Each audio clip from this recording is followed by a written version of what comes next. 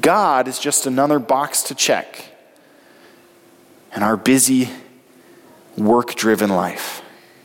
But when we turn and begin to remember the Sabbath, it forces us one day a week to stop and see God not as this thing we have to do, this box we have to check, this way we have to, work harder to please this angry God. No, when we stop and we Sabbath, we begin to take delight in the Lord. He's actually really good, and He's really fun. And He has so much more for you in store than just floating aimlessly on clouds. That's really lame. And if that offends you, text it in and we'll deal with it later, okay? God is so much better. But unfortunately, we rarely make space for Him. We rarely stop long enough to say, God, what are you doing here today? Where are you in my midst right now? Hi, this is Chris from The Point, a church where you can come as you are and you can text in your questions. You may not be sure what you believe about God, Jesus, faith, or the Bible, and that's okay, because faith is not about having it all figured out, and God is not waiting for you to put your life together before He'll connect with you. If you'd like to find out more about The Point, you can visit our website at thepointknox.com or connect with us on Facebook, Instagram, or Twitter at The Point Knox. Don't hesitate to contact us or join us in person every Sunday morning at 10:30 a.m. We pray this message has an impact in your life, or at least makes it easy for you to connect with God where you are. We live in a culture of hurry, where there always seems to be more and more that we need to do, more and more that is expected of me and you, more and more. In our busy culture, we think that the more you do, or the more you purchase, or the more you accomplish, the more you're worth. Over the last couple of weeks, we've been going through this idea of learning to Sabbath. How do we as the people of God begin to rebel against this culture that says do more, be more, go, go, go, and lives burned out and exhausted all the time? How do we as God's people choose to be different? Now, if this is your first time joining us, I want to let you know this idea of practicing the Sabbath is not something you must do in order to be Christian. You can go without any of the spiritual disciplines that make up the life of faith and still be a Christian. This practice, rather, is something that God invites us into. Something that says, come and do, come and experience, come and receive from me. So if you're busy and worn out and tired and exhausted and anxiety is creeping up higher than it's ever been before and you don't really know what's coming next, if your life is like that woman, is all you've got, maybe it's time to learn to stop, to just rest. The word Sabbath comes from the Old Testament. The word Shabbat, it quite literally means to stop or to pause. In this series, Learning to Sabbath, we've been focusing a lot on the commandments in Exodus chapter 20. Here's this one in particular. Remember the Sabbath and keep it holy. Remember this day of rest and keep it set apart, different from all the rest. Keep it unlike the rest of your week. I don't know about your day off, but my day off normally does not look much different than my day on. I wake up, I check my phone, I go about my business, I run errands, I do things around the house, I'm busy. I'm constantly pulling my phone back out, looking at whatever emails happen to have come in the last hour and a half. I'm going all day long, and I get to the end of the day, and maybe my kids did a good job at bedtime, and I sit down in front of Netflix, and I binge watch whatever I happen to want that night. And I go to bed way past when I should, and I'm exhausted in the morning. See, so often our days off are actually just as on as when we're working. The only difference is we're not getting paid for them. So learning to Sabbath, remembering the Sabbath and keeping it holy is intentionally doing something different than you normally would. What it goes on to say in a couple verses after this in these commandments is that we keep the Sabbath because God created in 6 days, and then on the seventh day, God rested. Rest is not because you're exhausted. It's so that you can enjoy the beauty of the life that you have. Is your life missing beauty and missing joy?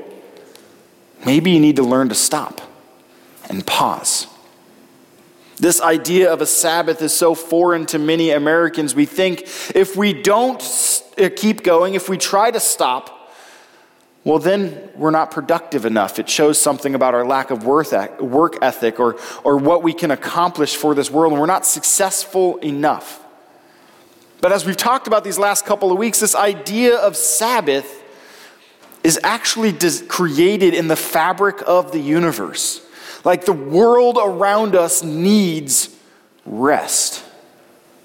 I recently learned that before electricity, do you know the average person got 10 hours or more of sleep every night? And so when I read about these great theologians or historians or people who accomplish great things, I'm like, well, that sounds awesome. You know, look at them. They were so great and so productive. They woke up at 4 a.m. every day.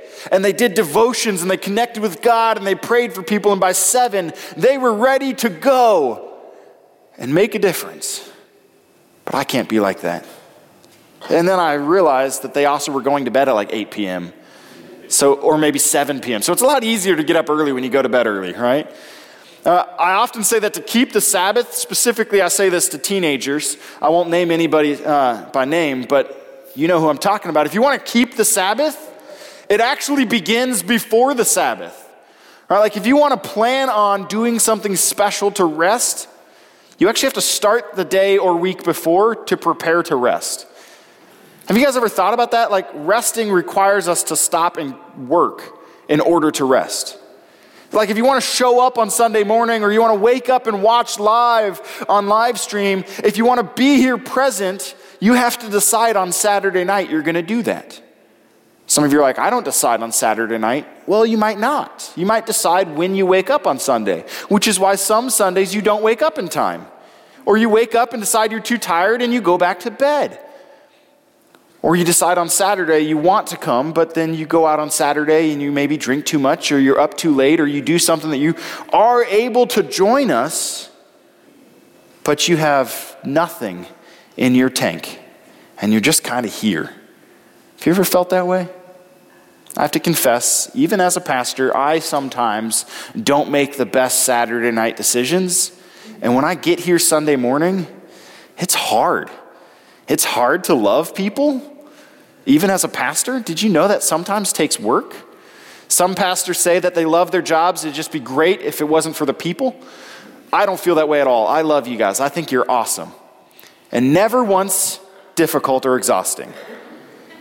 I certainly, if you've ever worked with me, can be difficult and exhausting every single day. And when I don't get enough sleep the night before, and I show up kind of pre-caffeinated, it's extra difficult and exhausting. Remember the Sabbath day and keep it holy.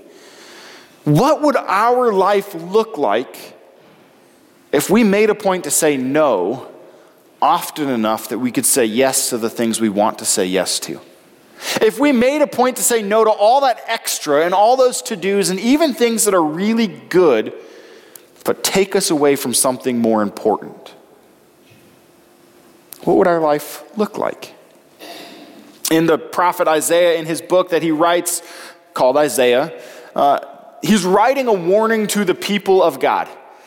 And he warns them because they've been going through the motions, acting righteous, acting like they've got it all together, acting like they know how to love God. Meanwhile, their hearts have been far from God. And he goes so far to say that they've been doing these things with the intention of causing pain to their enemies. Yikes. Have you ever been that person? Well, at least I'm not as bad as they are, right? Look at the things I'm doing over here.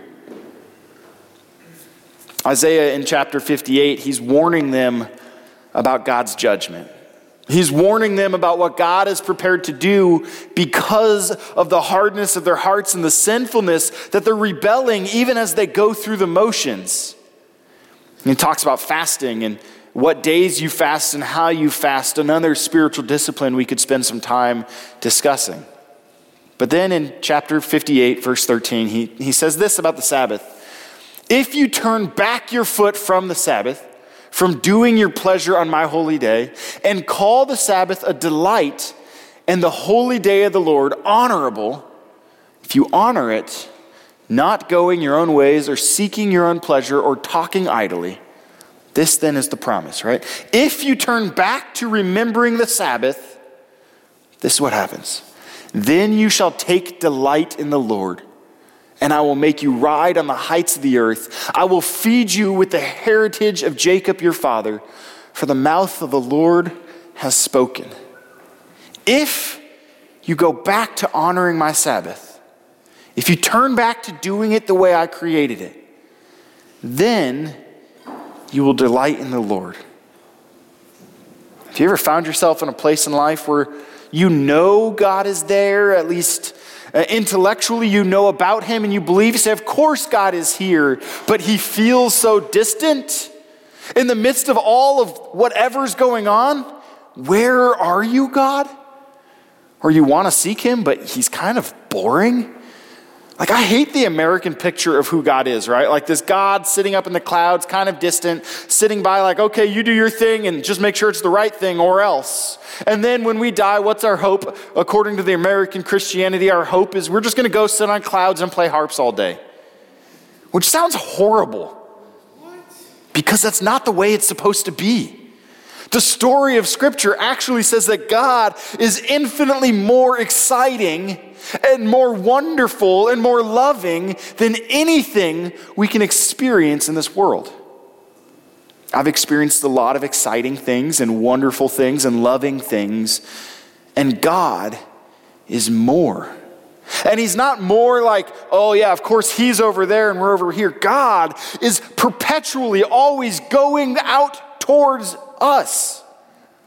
He's not waiting for us to get it together and to fix our mess. He's not waiting for us to just change all those things. He's constantly running. This infinite God who's more capable and more able and more loving, greater than anything else, invites us in over and over and over again. But for me, I have to confess, sometimes I'm so busy that God is just one more thing to do.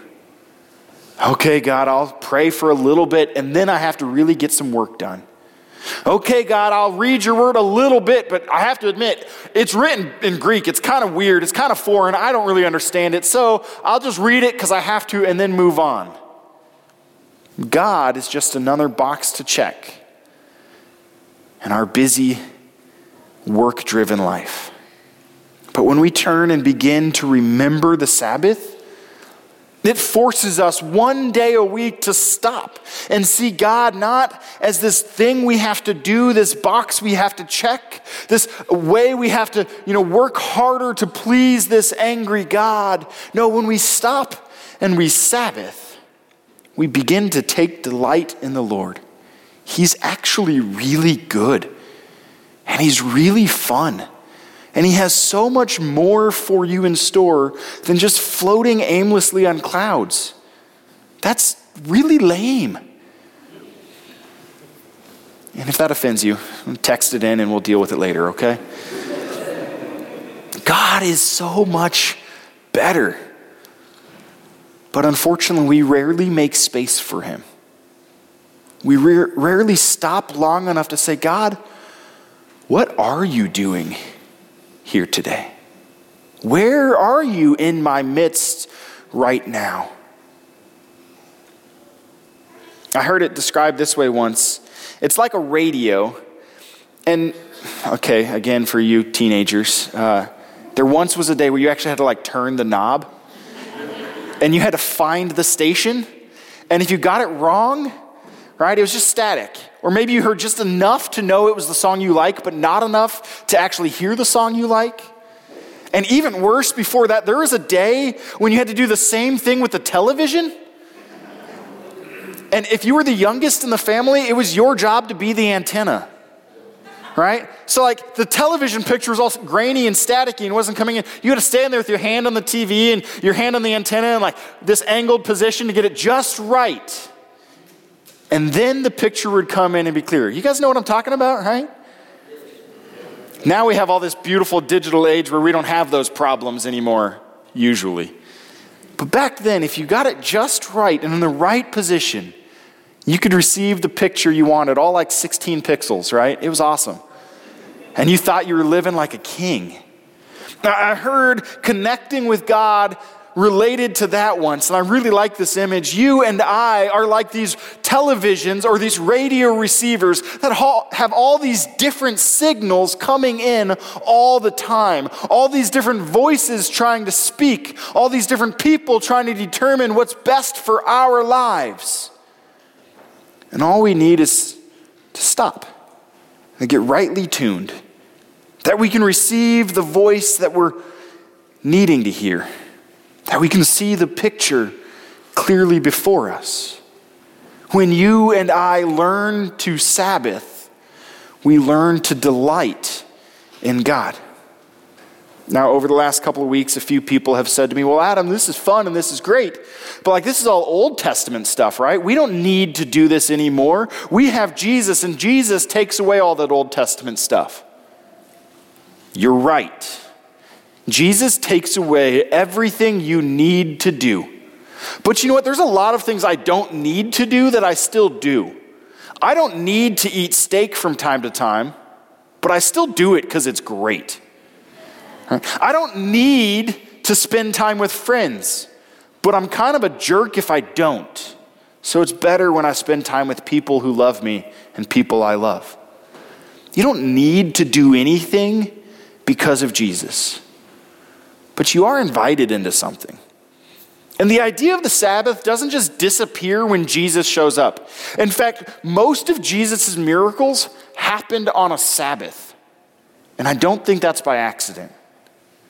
When we pause and when we stop, it creates space for healing. And I'm not a miracle worker in that I can't promise you physical healing from the ailment you're suffering, though God certainly could. But what I can say is many of us, our healing that we need is not a physical thing. It's an emotional thing, a mental thing, a spiritual thing where God speaks into our life, probably not audibly. But he speaks that peace, that hope, that joy where we most desperately need it. See, if we don't create space to stop and receive healing, how will we find it? Not only does Jesus almost always heal on the Sabbath, most of his miracles happen then. The early church, the apostles, the teachers of faith, the ones who were there with Jesus and witnessed everything he did, the Sabbath was still important to them.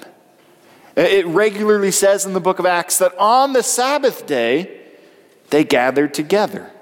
On the Sabbath day, they would teach one another. On the Sabbath, they would pray. Regularly, the Sabbath was a part of their life.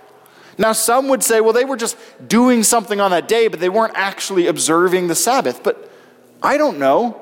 Maybe they were. Because what we see is they don't hate the Sabbath. They don't say, stop doing that. They just say practicing the Sabbath is not essential for salvation. That doesn't mean it's not good. In fact, the Apostle Paul in Acts chapter 13, it says this, as they went out, the people begged that these things might be told them the next Sabbath. You see, Paul was there preaching in the synagogue on the Sabbath day. And what happens before this is Paul actually shows up with the other disciples, and they're sitting there and they're hearing God's word, and they're just listening. And somebody stands up and says, does anybody have anything encouraging to share? And so Paul stands up and he begins to tell them about Jesus, how Jesus is the very fulfillment of the scripture they're hearing. And they're so moved, they say, can we hear more of this? Like, we want to know more about this Jesus you're telling us about. And then it goes on to say that these masses, hundreds, thousands of people begin to say, Paul, we want this. And then it says this in verse 44. The next Sabbath, almost the whole city gathered to hear the word of the Lord. They all said, this clearly means something. While we don't know if they practiced the Sabbath in the same way that the Jewish people did before Jesus, we know the Sabbath was still central to their regular rhythm of life. It wasn't something accidental, but it was a time intended to hear God's word and begin to delight in Him. 1,500 years after Paul, a pastor named Martin Luther came along and explaining what does the Sabbath mean? What does it mean to keep it holy? He says this: we should fear and love God so that we do not despise preaching, but gladly hear and learn it. See, 1,500 years later, it was still his understanding that Sabbath means connecting with God in and through His word. And there's something about His word being spoken that is really powerful. If you are married in this room, or you've ever been married, or maybe you are dating somebody you've been dating for a long time, have you heard those 3 wonderful words just yet spoken out loud? I love you. Like the first time you hear those words, maybe they come out as an accident, and you're like, did I just say that? Did they just say that? What did I just commit myself to? Maybe they come out purposefully, right? Those words, I love you. It means something when you hear them. We often think in our day and age that we can just read God's word, just engage with God's word on my own. But there's value, there's benefit, there's actually something we gain from hearing words spoken out loud. Like this. If you are having a baby and the doctor hands you the baby and says, it's a girl, sort of. What? Right? The word spoken suddenly changes the whole experience. I love you. Mostly. Huh? There's power in hearing what God is saying. And so the church for now almost 2,000 years in some capacity has seen Sabbath as a healthy opportunity to hear God's word, to teach God's word, and to be refreshed by it. So how do we do this? If we live in a culture that doesn't Sabbath very well, how do we begin to Sabbath? Like, where do we start? Should you just quit everything and sit on the couch for the whole day and do absolutely nothing? Maybe. But if you have 3 kids, that is literally impossible. How do you begin to Sabbath? Well, first, this is what you need to do. If you want to begin practicing Sabbath, pick a day. Preferably a 24-hour period. Why? Well, because that's what God did. He took a day and He rested. What day? Well, perhaps you could be like the Jewish people who begin the Sabbath 20 minutes before sundown on Friday night, and they go until sundown on Saturday night. Perhaps it could be this period of time. One of the things I think is pretty neat about the way Jewish people do this is the reason Sabbath begins at nighttime is not only because that's what happens in Genesis, but also because what do you do at nighttime when you don't have electricity? You eat a big meal, and then you go to sleep. And for them, there's this idea that Sabbath actually begins with something totally passive. It has nothing to do with the work that you do on Sabbath. It has nothing to do with what you can accomplish in connecting with God. Sabbath begins with you simply receiving from God, and then you start your day from this place of grace, having been given a great gift by Him. It's a pretty neat way to Sabbath.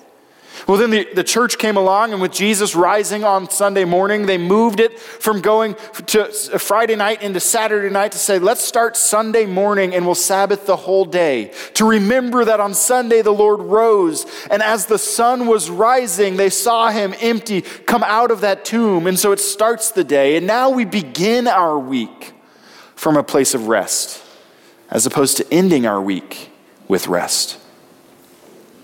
That's one good option too. So you could pick maybe to do Friday night into Saturday night. You could do Sunday morning or all of Sunday. Make it your Sabbath and begin to practice things that make today different. Or maybe you've got a rotating schedule and it's not always a weekend that you have free and you want to say, I'm going to pick Tuesday as my Sabbath. Or Friday or Thursday. You know what? It doesn't matter. But if you want to learn to Sabbath, pick a day. And I'm going to strongly encourage, especially in the beginning, try to pick the same day every week. Because we're creatures of habit. We do the same things over and over again. And if you want to create a new habit, you have to do the same new thing over and over again.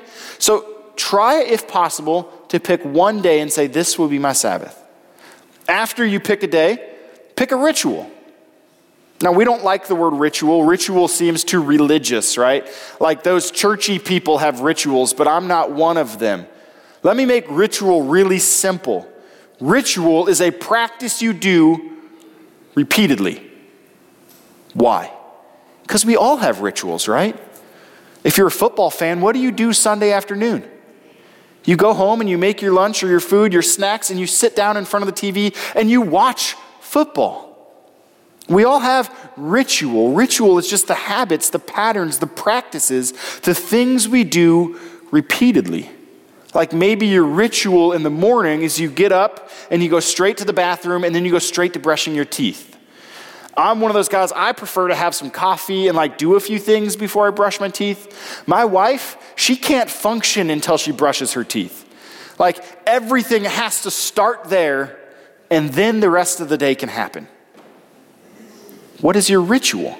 The reason it's beneficial to pick a ritual for the Sabbath, which I'll share some examples here in a moment, is so that you have something to set the Sabbath apart as different than the rest of the week.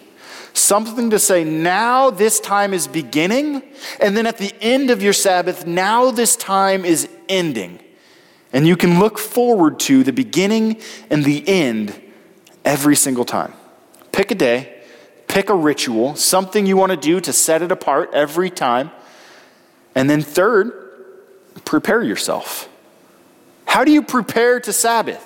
Well, it's really difficult to stop and rest if you're a student and your textbooks are spread out all over because you're thinking about the work you still have to do.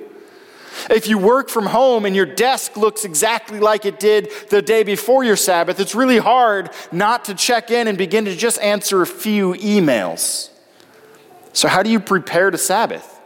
Maybe quite physically you need to put away the things that will distract you from Sabbath.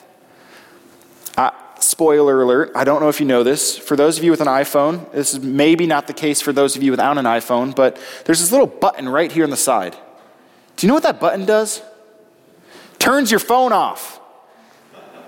What if on your Sabbath, before you Sabbathed, you emptied your inbox so you responded to everybody, you responded to all the texts you needed to respond, and then you turned your phone off and set it aside for the whole day?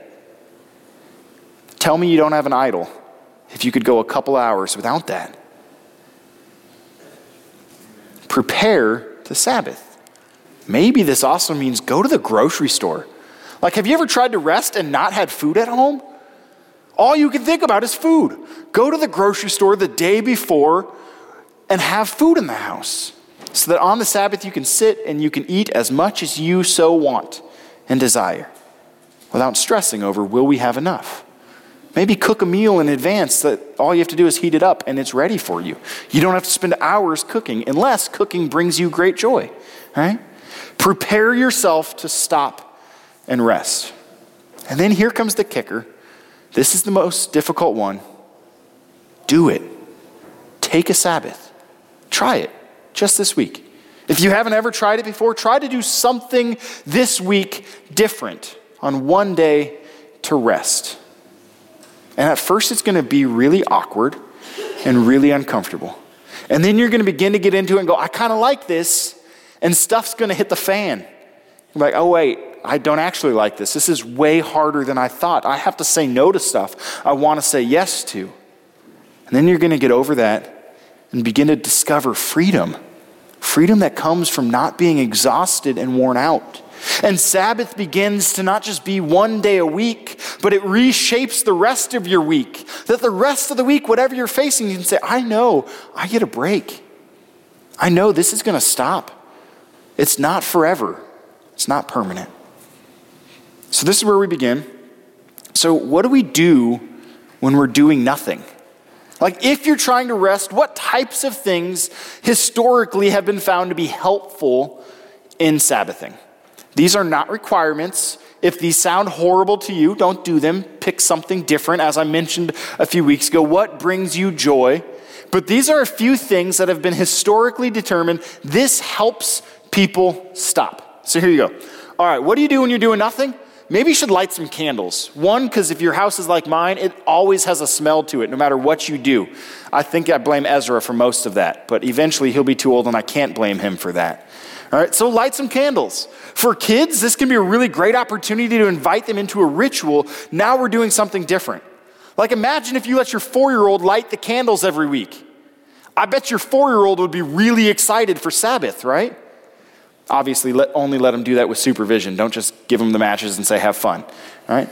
Light some candles. It's also, for a ritual, a really great practice. What if you bought candles that were exclusively for your Sabbath and you lit them on the Sabbath, and maybe you read some verses like where Jesus says, I am the light of the world.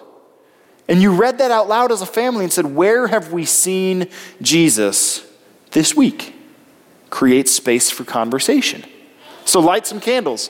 Or maybe you could bless your family. If you've never blessed somebody out loud, it's really simple. A blessing is just a prayer spoken out loud. So it works really simply like this, all right? Tony, may God give you rest today. There's a blessing. Paul, may you know that you're loved today. There's a blessing. Just like that, just speak a blessing over somebody. What if you began to do this in your family? Like, well, I don't have any kids. Okay, look yourself in the mirror. If your family is a family of one, look yourself in the mirror and speak a blessing over yourself. You are loved. Do you need to hear that today? Consider speaking a blessing out loud. Or this one, feast, right? Like, what if your Sabbath began with a big meal? And every week you could look forward to eating delicious food. Maybe it's the one time a week you don't count calories. You don't eat keto. You don't do the thing you've been doing to try to be healthy all week. Now you get to just enjoy. One time a week. Maybe sing some songs. And if you're like, I don't like singing out loud, my voice is terrible. Here's what I want to challenge you to do today. If you have an Alexa or a Google Plus or whatever that thing is, or a smartphone, or even if you just have internet, a really short search will help you find a bunch of really stupid kids songs. Really stupid kids songs. My kids will give you a list of them. Here's what I want to challenge you to do. If you're somebody who doesn't like singing, go home and find a super stupid kids song, because they're easily memorable, and just start singing it. Why? Because sometimes we just need to be kids. Like all the stress and all the weight of the world, sometimes we just need to unwind a little bit. And I promise you, if you're happy and you know it, clap your hands. Who wants to sing with me, right? If you're happy and you know it. If you're happy and you know it, then you're.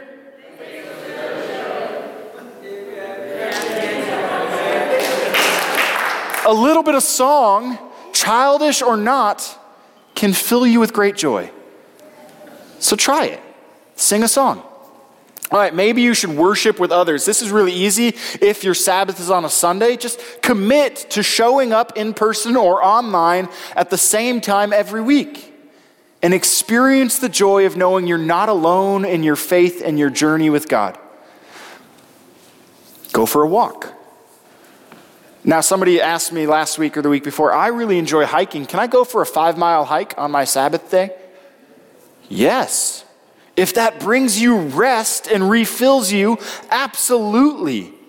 See, we're not Jewish. We don't have a set number of steps we can take. We can take as many steps as you want. But there's something really healing that comes in a world that is sedentary, that where we mostly sit behind a desk or at a table all the time. There's something really healing that says, I'm just going to go for a leisurely walk and just experience the world outside these walls. And it's also a really easy thing to invite other people into. Do you want to go for a short walk for me or with me? Not for me. I wish you could go for a walk for me. That'd be awesome, right? Go for a walk. Maybe in nature, maybe in your neighborhood. Just go for a walk. Be active, but leisurely, just for fun. All right. So those are the first 6. Here's 6 other things you can do. First, take a nap, right? Like you want to learn to rest? Take a nap. Naps are great, and we as Americans think they're bad. We shouldn't. Take a nap.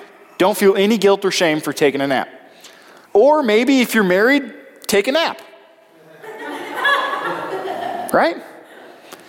In fact, historically, this was one thing Jewish people often did on the Sabbath. And for you kids, if you're not sure why there's quotation marks on take a nap, just ask your parents, all right?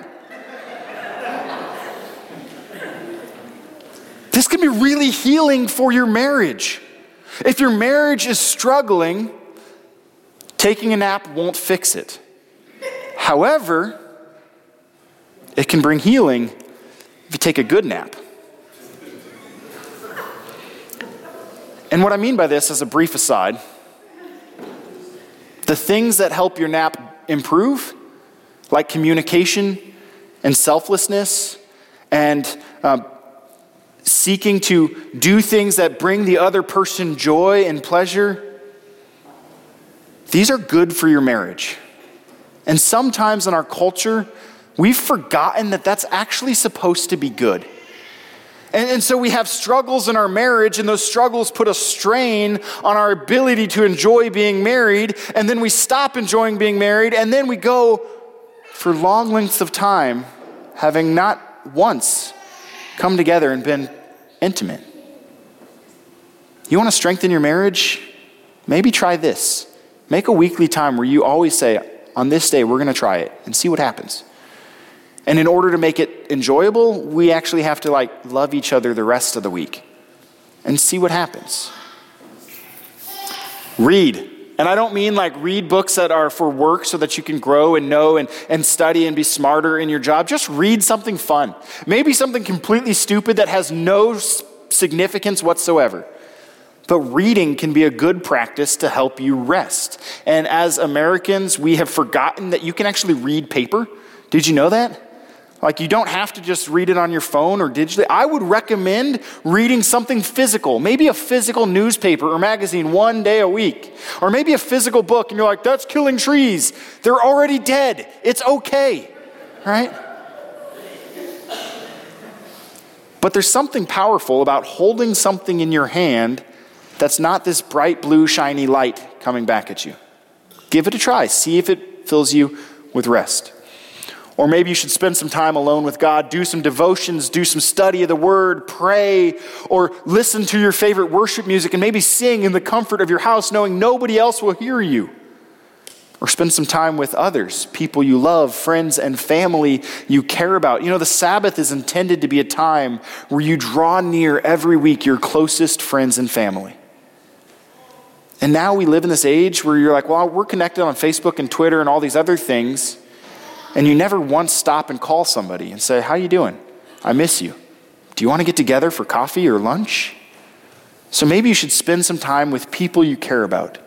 And then finally, this practice is one that is really relevant this week as we celebrate Thanksgiving, the one day a year that Americans are supposed to be thankful. And then the next day we go out and we buy as much as we possibly can, right? Because we're already thankful, so we might as well have more. Practice giving thanks. What if every single week you sat down and said, what's one thing I'm thankful for this week? What's one thing I'm thankful for today? This can be really healing if your relationships are struggling and you're fighting with people. What's one thing you're thankful for about the person that you're at odds with? It brings a lot of healing. These aren't exclusively all of the practices that help Sabbath, but there's some that have been helpful. And ultimately, the goal in Sabbathing is not to add something more to your plate, to do more than you've done before. The goal of Sabbathing is creating space in your life where all the noise of this world can be silenced. And God is free to do what he does, to connect you with his love, with his grace, and with his strength. Will you join me in prayer? Heavenly Father, we thank you that that you are a good God who invites us to Sabbath, to stop and rest. God, to do things that are healing, that restore our soul. Help us, Lord, to rebel against this culture that says we need to be more or do more first. Teach us to stop, to pause, to connect with you.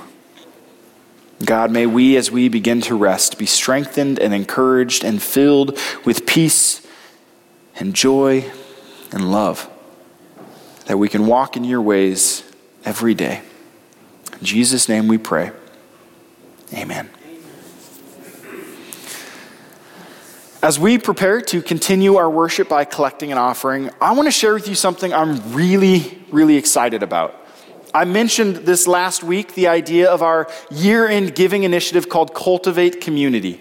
You should have received one of these things when you walked in.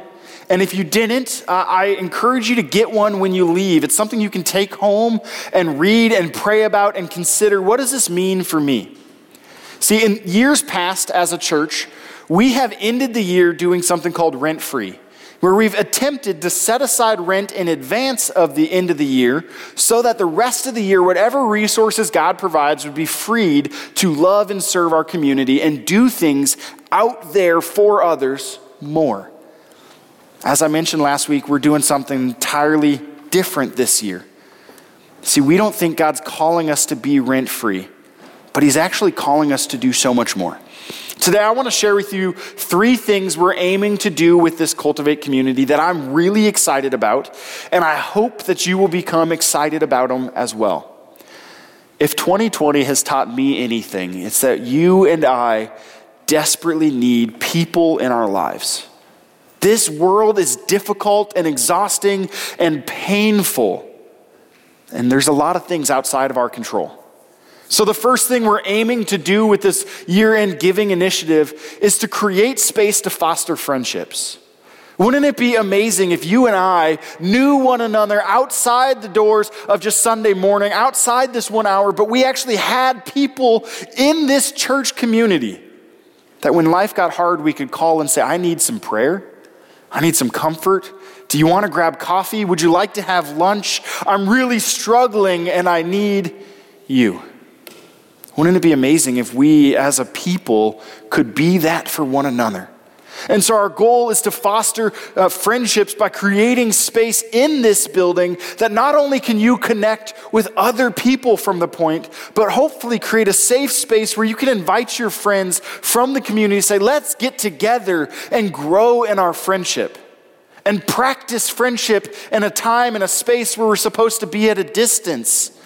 Let's do it safely here. Not only is our goal to foster friendship, we believe that God's calling us to sustain our future. Well, like I said, rent-free was an annual thing. Every year we had to do it again, but this space that God has provided us in 2020 gives us opportunities to do so much more, like be rent-free forever. In fact, there's a lot of extra space maybe you haven't seen in this building. We've already been working with some local nonprofits and some people here in the congregation who are actively in motion doing things to prepare that we can have almost half of our rent paid for by renters beginning in January, which frees up a whole lot of opportunity to love our neighbors really well. And that's just the beginning of what we can do here. Over the next couple weeks, we're going to share more about those opportunities and ways those opportunities will help connect our community to God and connect us to one another.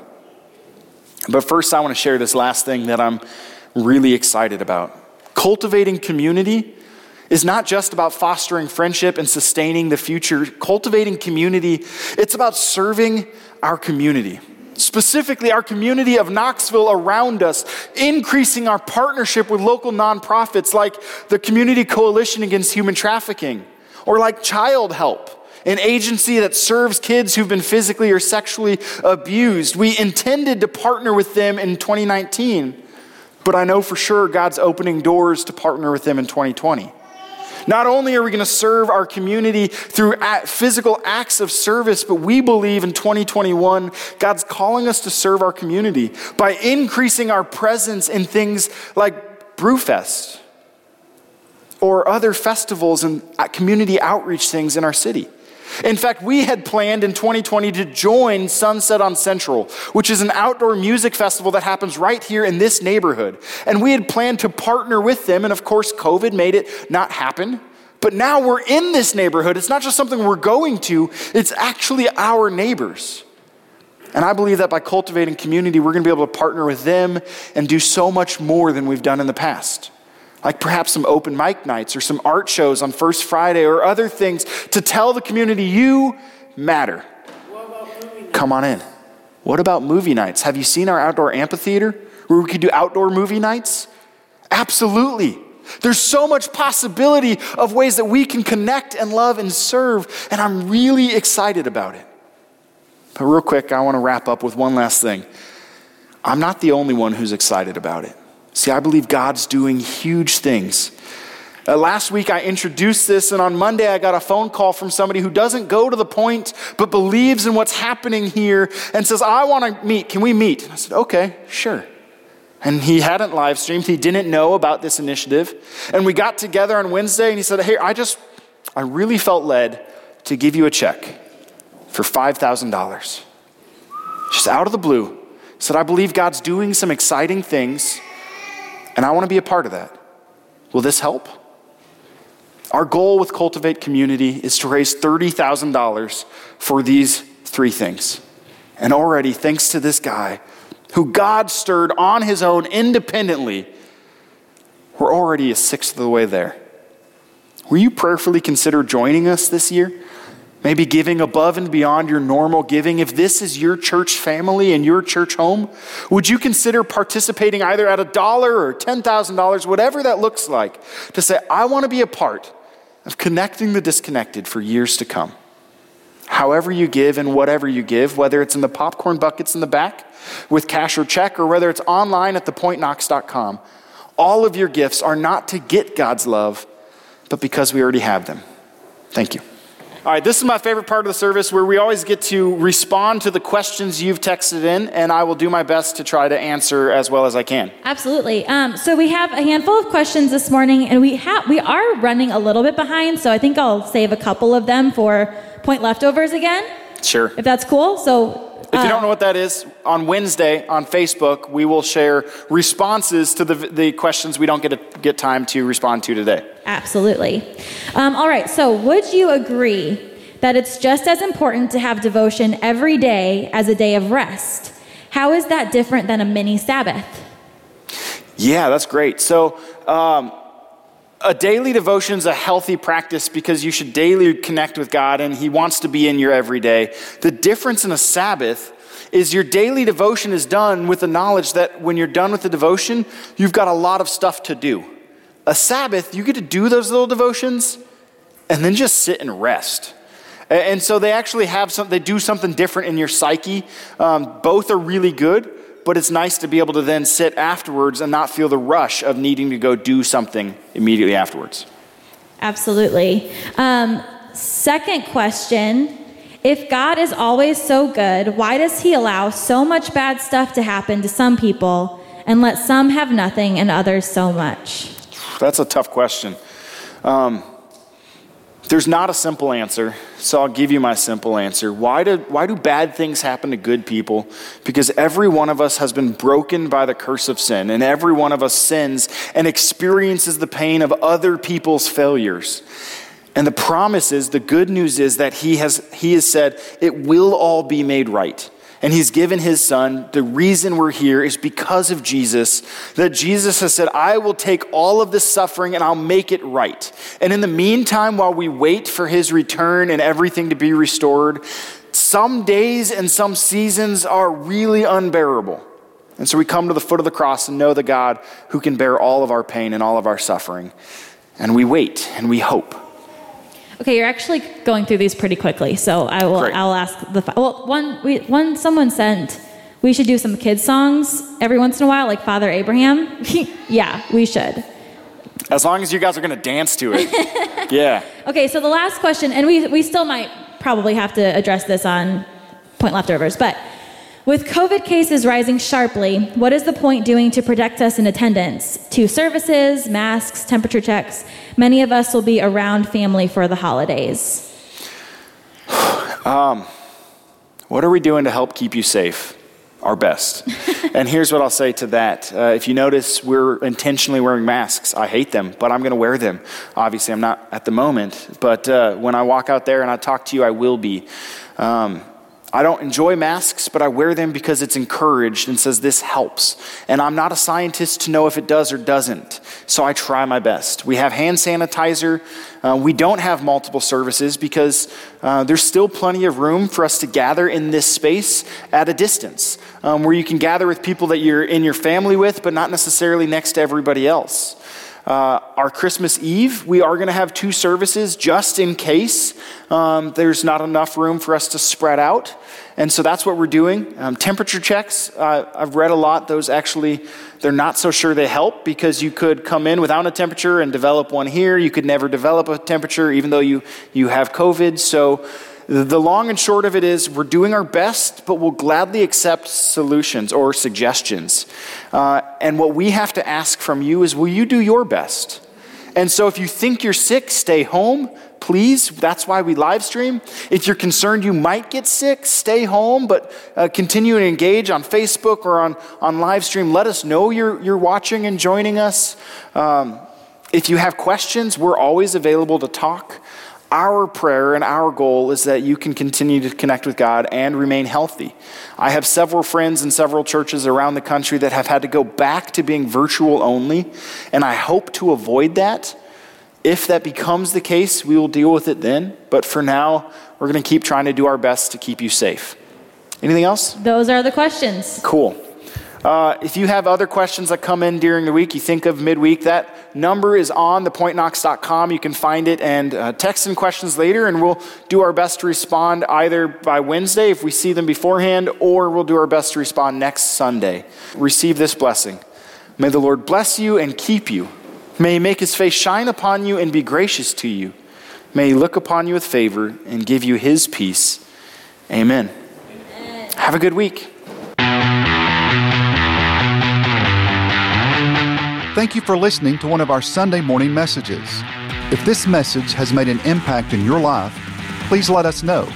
Simply fill out the Contact Us page on thepointknox.com. And if you'd like to be a part of supporting the Point Ministry, simply go to thepointknox.com/support. Don't hesitate to contact us or join us in person every Sunday morning at 10:30 a.m. We pray this message has an impact in your life, or at least makes it easy for you to connect with God where you are.